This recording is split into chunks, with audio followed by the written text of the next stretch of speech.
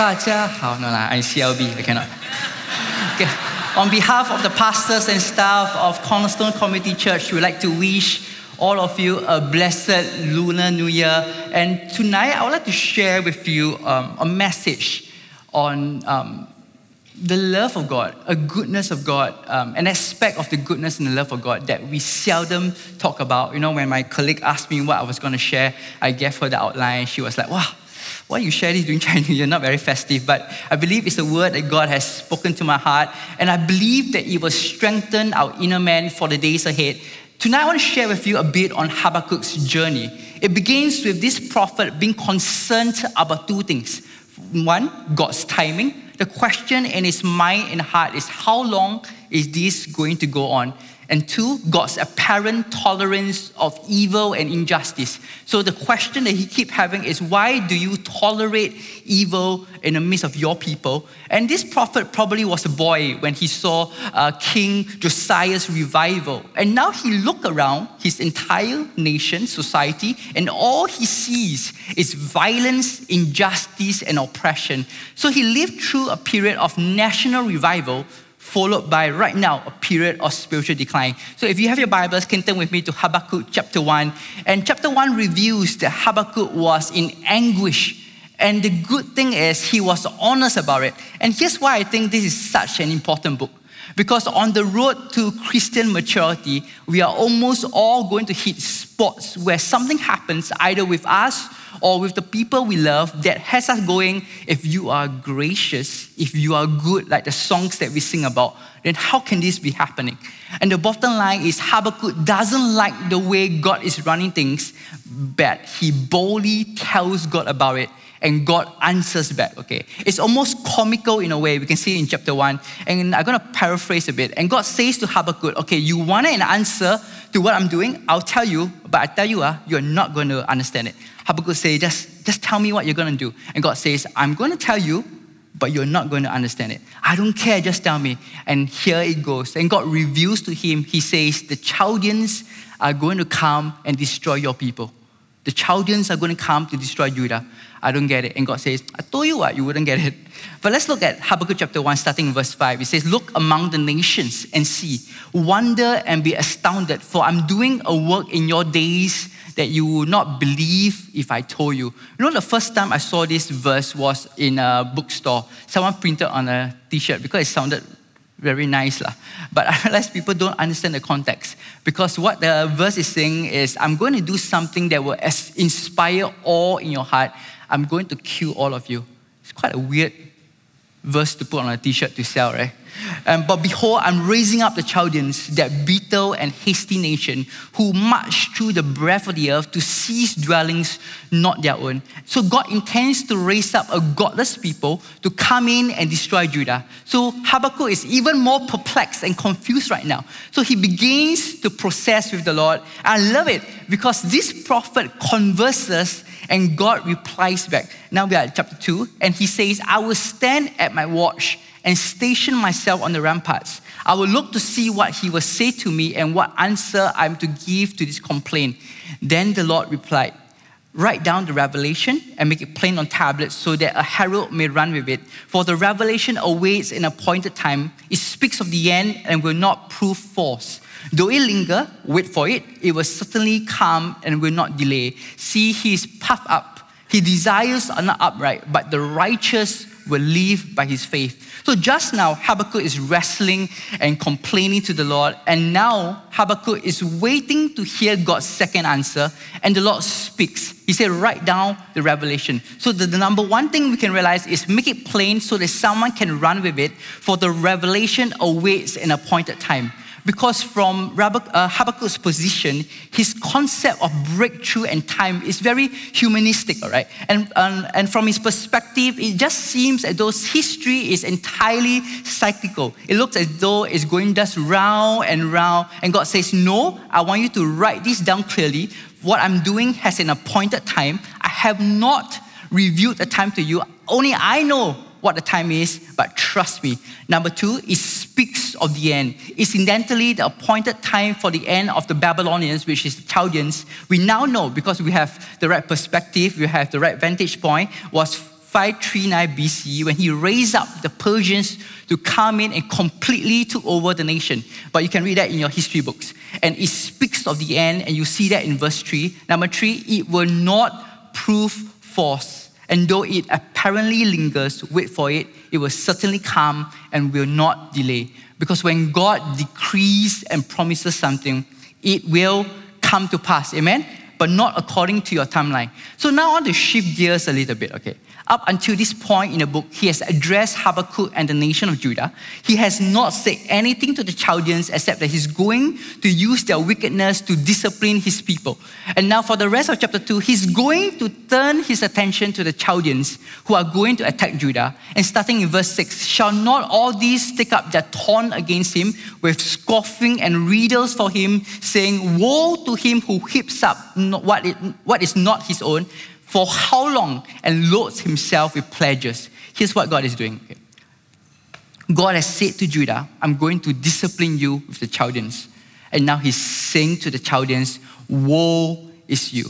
So now it's not discipline, it's wrath. Judah gets discipline, but the Chaldeans get wrath. And the Lord's wrath is expressed in a succession of 5 woes. In verse 6 to 20, God proclaims 5 woes in 3 verses each against the Babylonians. They are woes because the entire nation has extortion, exploitation. He spoke against their debauchery. He spoke against their idolatry. And he's saying, you think that you are saved just because I'm using you?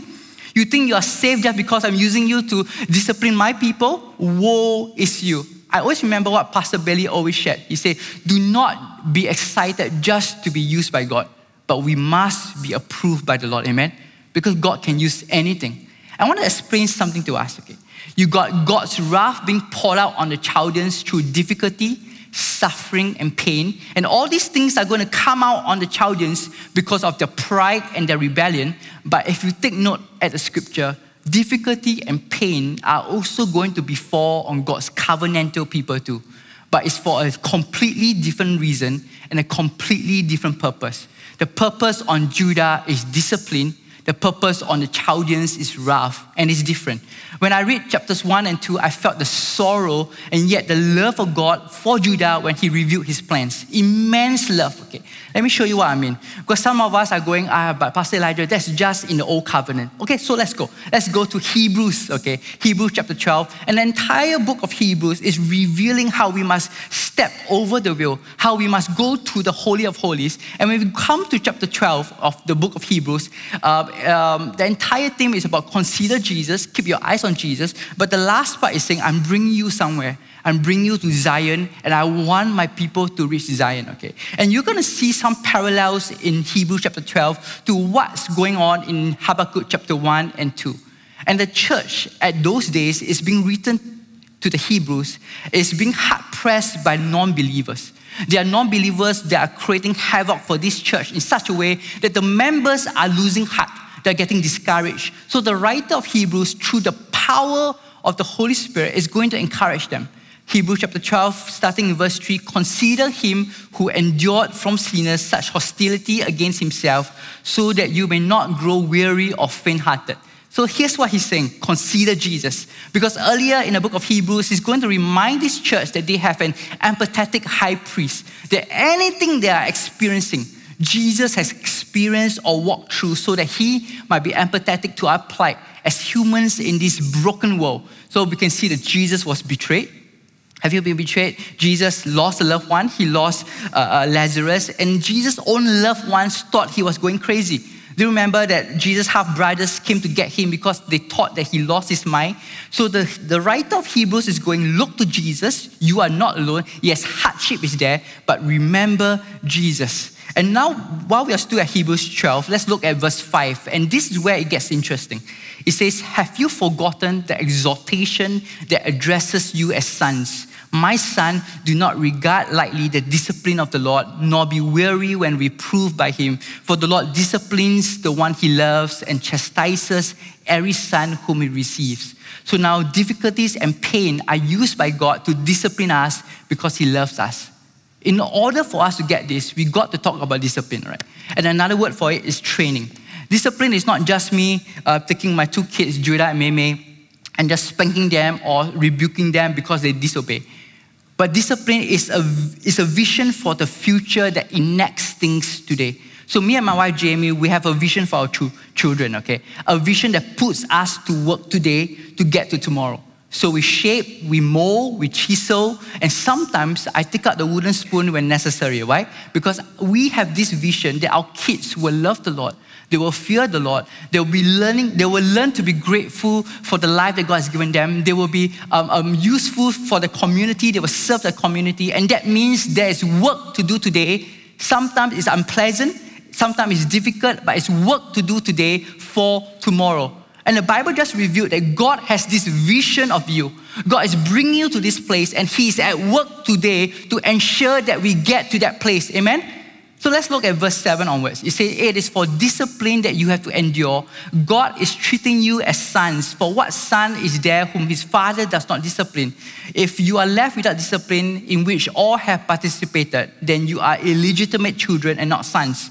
Besides this, we have earthly fathers who discipline us and we respected them. Shall we not much more be subject to the Father of spirits and live? For they discipline us for a short time as it seemed best to them, but He disciplined us for our good so that we may share, we may be partakers of His holy nature. And I love verse 11 because it's so honest. It says, for the moment, all discipline seems painful rather than pleasant, but later it yields the peaceful fruit of righteousness to those who have been trained by it. So you got this incredible text where God is saying, I've got this vision of you. I have plans for you to be vessels of glory. And I'm going to need to chisel some edges off. Okay, I'm going to prune a couple of things to get you there. But listen to me. It's for your good. It's for your holiness. So the nation of Judah, you got to hear this, receive discipline, not wrath, because they belong to the Lord. An understanding of discipline versus wrath is very important. Why? Because there are many believers living in either fear or anger. Because when the Lord aggressively and ruthlessly pursues their hearts, they think that the wrath of God is on them, that God is cruel. Can I ask what would be more terrible? Okay, what would be more cruel? Just be honest tonight. If God allows you to write the script of your life, you can have the perfect family, perfect job, perfect kids, everything, no pain. But yet also no presence of the Lord, no awareness of eternity, no conviction of sin, and the Lord does not intervene in your life. Would that be cruel of God? And the wrath of God works itself out every time when He stops intervening in your life.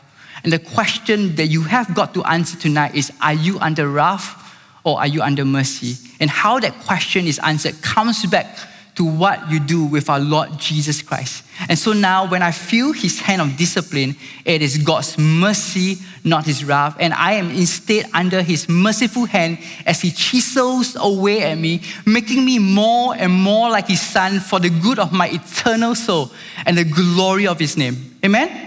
Because when you are outside the kingdom of God, you sit under wrath.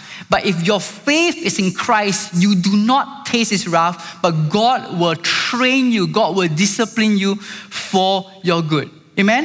And the pain of divine discipline is the proof of your Father's passionate love for you, not His anger. And last night, we learned that God is a good Father and He gives good gifts.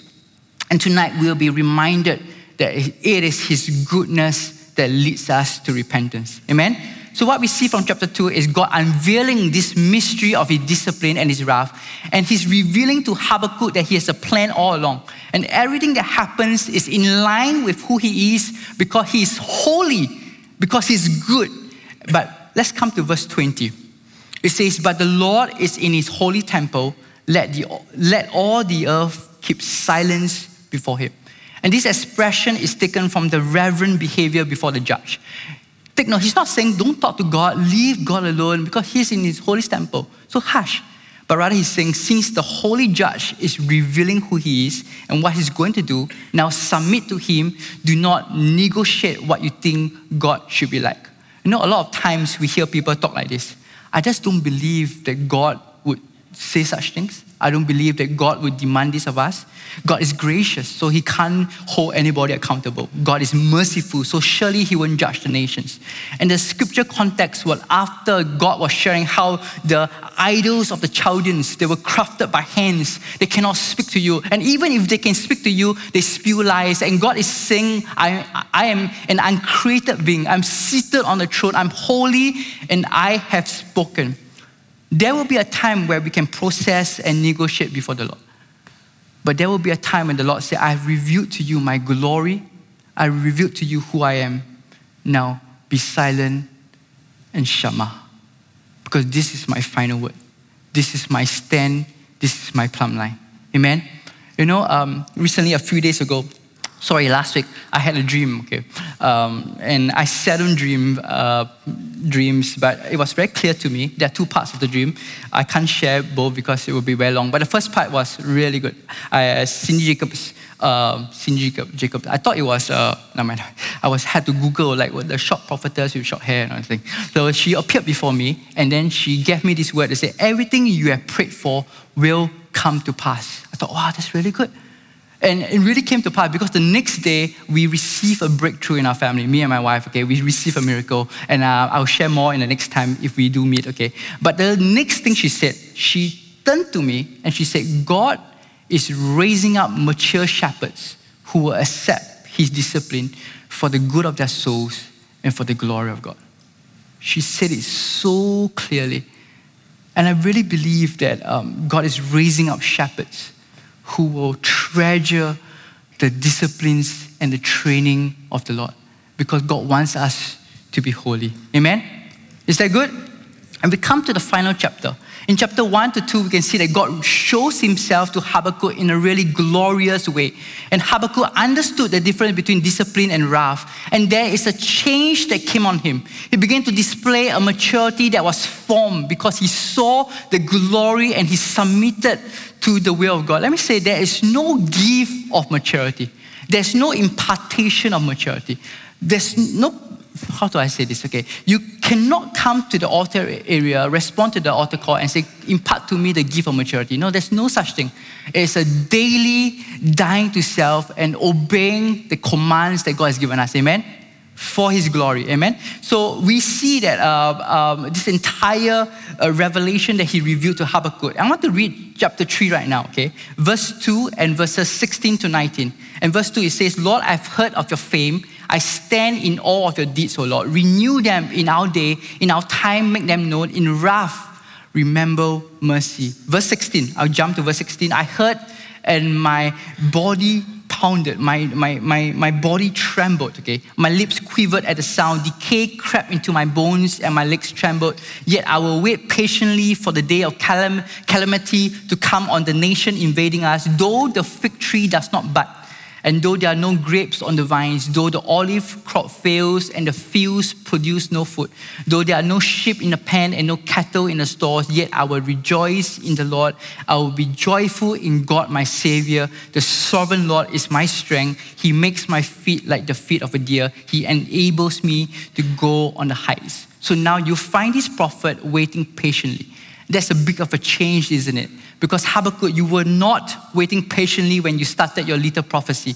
You were banging on the table. You were saying, Lord, how long is this going to go on? How long is this going to take? But look at the change. He says, now I will wait patiently. Whatever you have revealed to me, I will wait for it. What happened? Did he get an answer? Yes.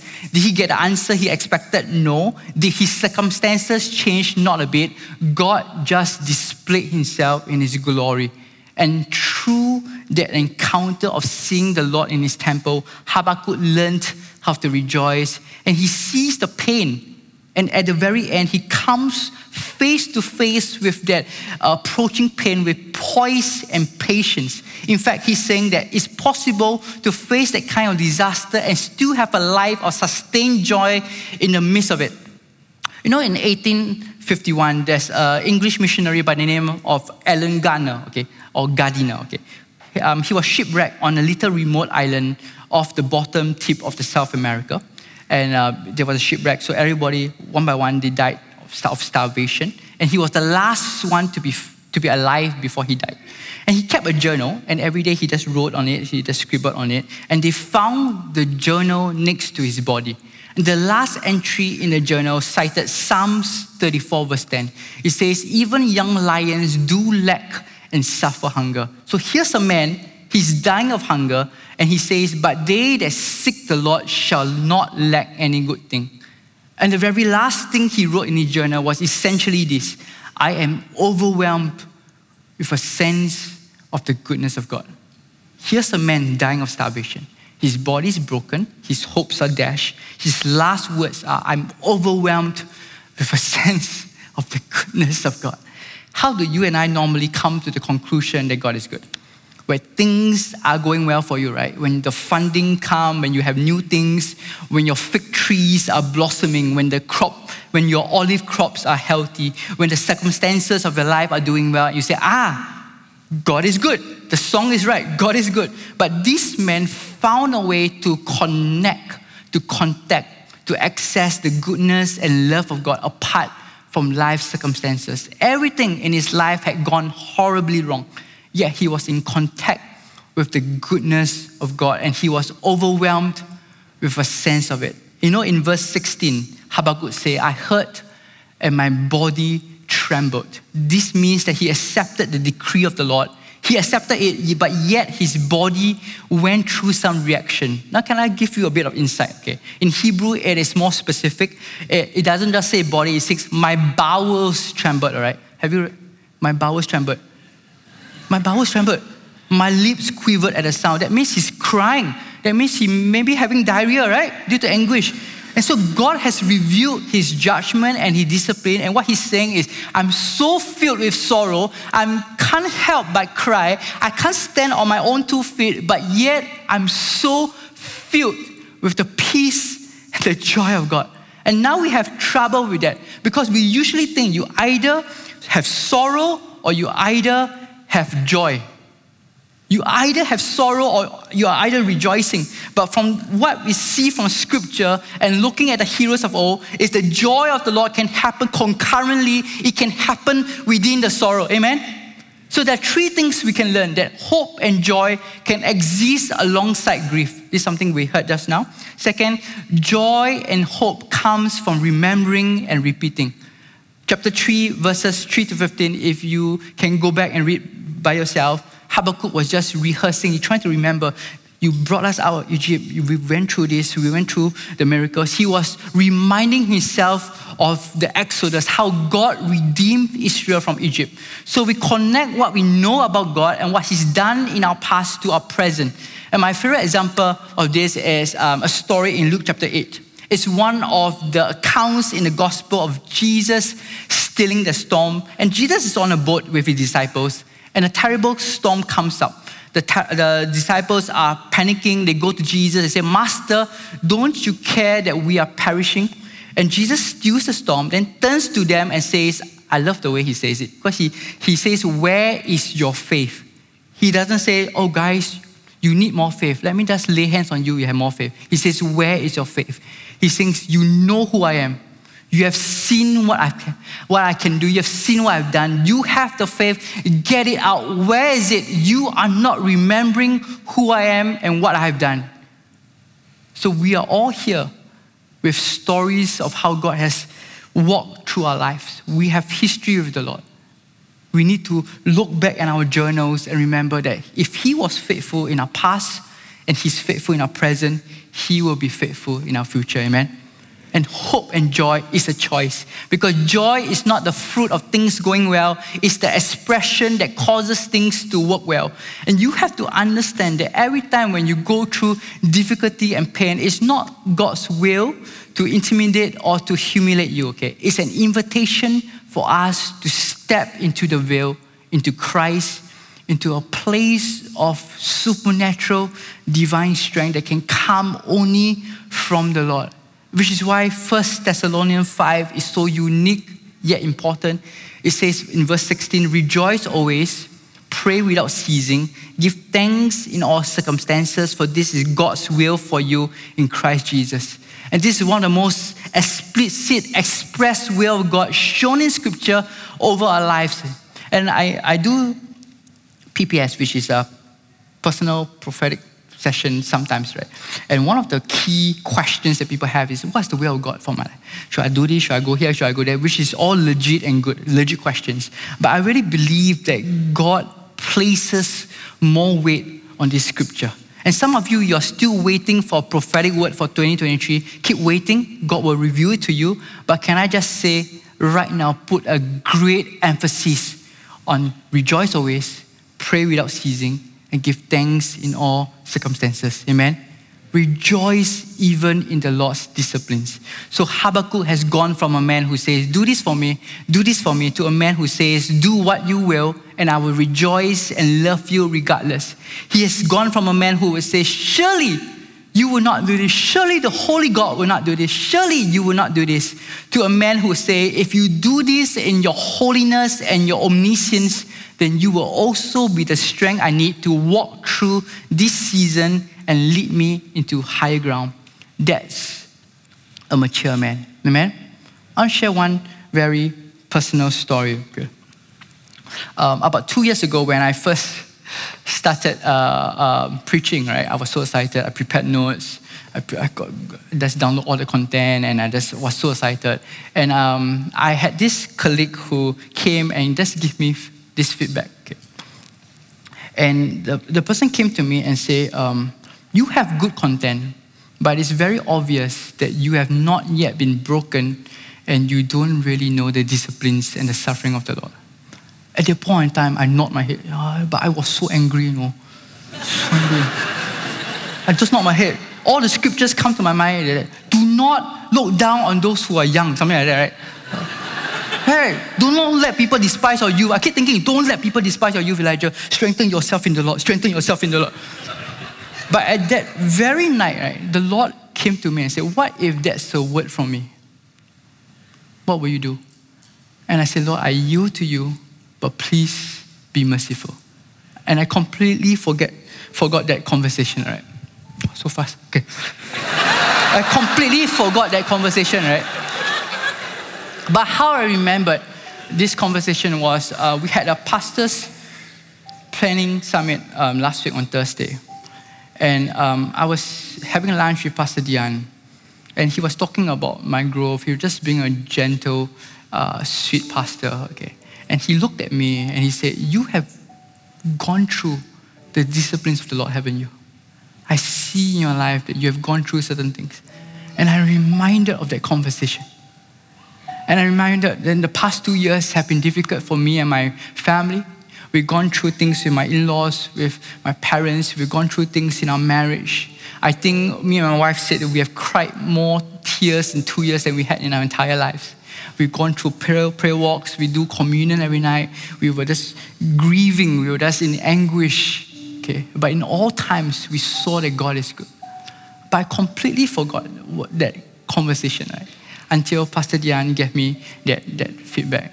And I realized in my journey of sharing the Word of God, I received some nice feedback. But one of the most precious things that I received was from a few months ago when someone said, I realized a change in you, that when you share, I sensed compassion, the Lord, from you. I realized it's not just head knowledge, but He reproves those He loves. I'm sharing this story with you because if I can write the script of my life, I will avoid all these troubles and everything, right? If I can write the script of my own life. But I realized the Lord loves me too much to allow me to be sovereign over my own life. And He directs me because He has a vision of me and He's at work today to ensure I get there. And sometimes we think the goodness of the Lord and the love of the Lord is just good things coming to us, but He reproves those He loves. He disciplines, He trains, He corrects, He prunes, because He has a vision of you and He's at work today. Amen? So, young people, if you're here, don't reject the values and the reproof of the older generation. They will correct you, they will rebuke you, honor them. Even if sometimes you may think, don't let them despise you. It's okay. God will bring you to that place. But don't forget the values of the older generation, amen. And lastly, I want to share something about the faith and providence of God. Because chapter 2, verse 4, it says, behold, his soul is puffed up, and it is not upright within him, but the righteous shall live by his faith. It's incredible, because after that, God is going to reveal the mystery of the glory of God. God is going to reveal the mystery of discipline versus wrath. But before that, he gave this anchor, and this is the reference point that unveils everything else. And God is saying to Habakkuk, before you are able to understand all that, you need to understand that the prideful, they don't want to surrender their control. They want to keep everything to themselves, but the righteous shall live by faith. And in order for us to understand the unveiling that we heard at our watch night service, in order for us to enter into the Holy of Holies, we need to have fresh lenses. Because a lot of times we think with our logical minds. I know when I encounter something that I cannot control and I cannot understand, there are two reactions. I either overreact or I become indifferent to the problem. And the Lord has been correcting me that the righteous shall live by faith. And now we can see something that Habakkuk couldn't see. Because if the Jews had not been taken off into exile, they would never have been spread throughout the whole Roman Empire in synagogues. And after the exile, although a lot of them came back, they rebuilt Jerusalem, yes, but most Jews stayed in dispersion. Therefore, in every city in the ancient world, you had synagogues. You had Jews and God-fearers and Gentiles who have been pagans, who began to study God's word and began to get interested in the God of Israel. When Christianity began to spread, we can see this in the book of Acts, and historians will also tell you this, that the most receptive people in the entire world to the gospel in the very beginning of the Christian mission were not the pagans, they were not the Jews, but the Gentile God-fearers, the people who were part of the synagogue communities. They embraced it, and it was through them that our faith spread throughout the world. God has set his chess pieces in place, even when Habakkuk could not see it. That's why we have Habakkuk chapter 2, verse 14, and God prophesied that the earth shall be filled with the knowledge of the glory of the Lord as the waters cover the sea. Amen? And this beautiful little verse is tucked away in the middle of all this terrible judgment upon Babylon. And the last days, we hear this countless times, will be a time of great judgment, but the church will see the glory of the Lord cover the earth. Amen? There'll be a worldwide manifestation of the glory of God in these last days. The harvest field is ready. Laborers will be sent forth. We don't see it now sometimes, but the chess pieces are set in place. And God is raising up a company of sons and daughters in this house, shepherds who are hungry for the glory of God. They will be mature to welcome the disciplines of the Lord. They will be mature to understand that sometimes one of the greatest form of warfare is rejoice always, pray without ceasing, and in everything give thanks. Amen. I want to ask to rise to your feet tonight. Very simple message. 3 questions for you. Are you under wrath or are you under mercy? Second question, what's the foundation of your joy? And thirdly, do you know how much God loves you? You know, I want to share with you a scripture from Jeremiah. Okay, Jeremiah and Habakkuk were contemporary prophets, okay? I was trying to do my research on this, but I can't really tell who came first, Habakkuk or Jeremiah, but I think it's Habakkuk, okay? And they're preaching around the same time. And in Jeremiah chapter 29, it says, "For I know the plans I have for you, declares the Lord. Plans to prosper you and not to harm you. Plans to give you hope and a future." Okay, and this is very interesting because before that, God was rebuking this prophet called Hananiah, if I'm not wrong. And because he saw they were going to exile to the Chaldeans, okay. And he was trying to prophesy, no. God will cut short everything to 2 years. 2 years, trust me, 2 years. And God is saying, no, that's not a word from the Lord. You will go through the full 70 years. But while they were in bondage, in fetters, while they hear, we have to go through in 70 years, God is telling them this. He said, do not be ignorant. I know you will go through pain, but in the midst of captivity, while they were bound and in bondage, God is saying to Israel, I daydream about you. I love you so much. I have good thoughts about you. And God's response is not to provide immediate escape from their situation.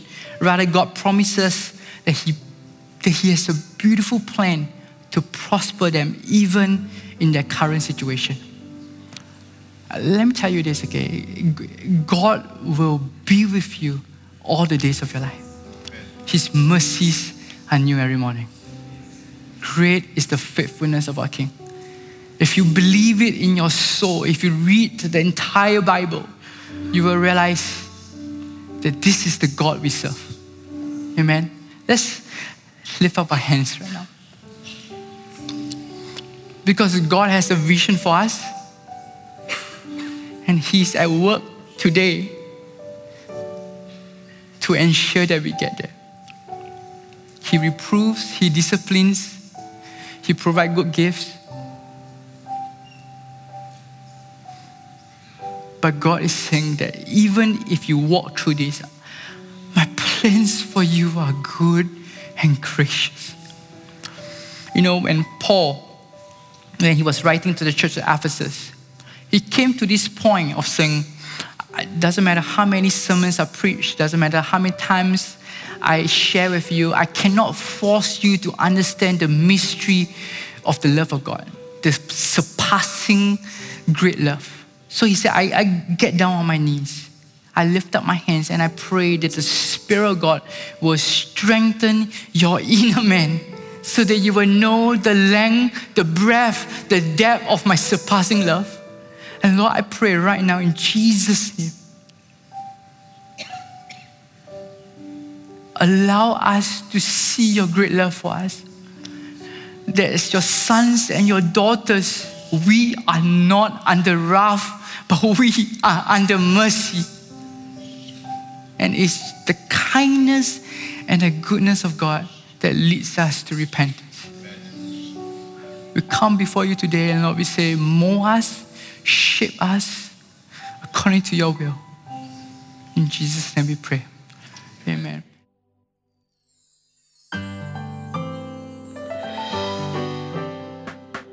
You've just listened to a production of Cornerstone Community Church. Please note that all unauthorized reproduction, distribution, or sale of the recording is prohibited. For permission to reproduce or distribute the sermon, please write into mail@cscc.org.sg. We hope that you have been blessed.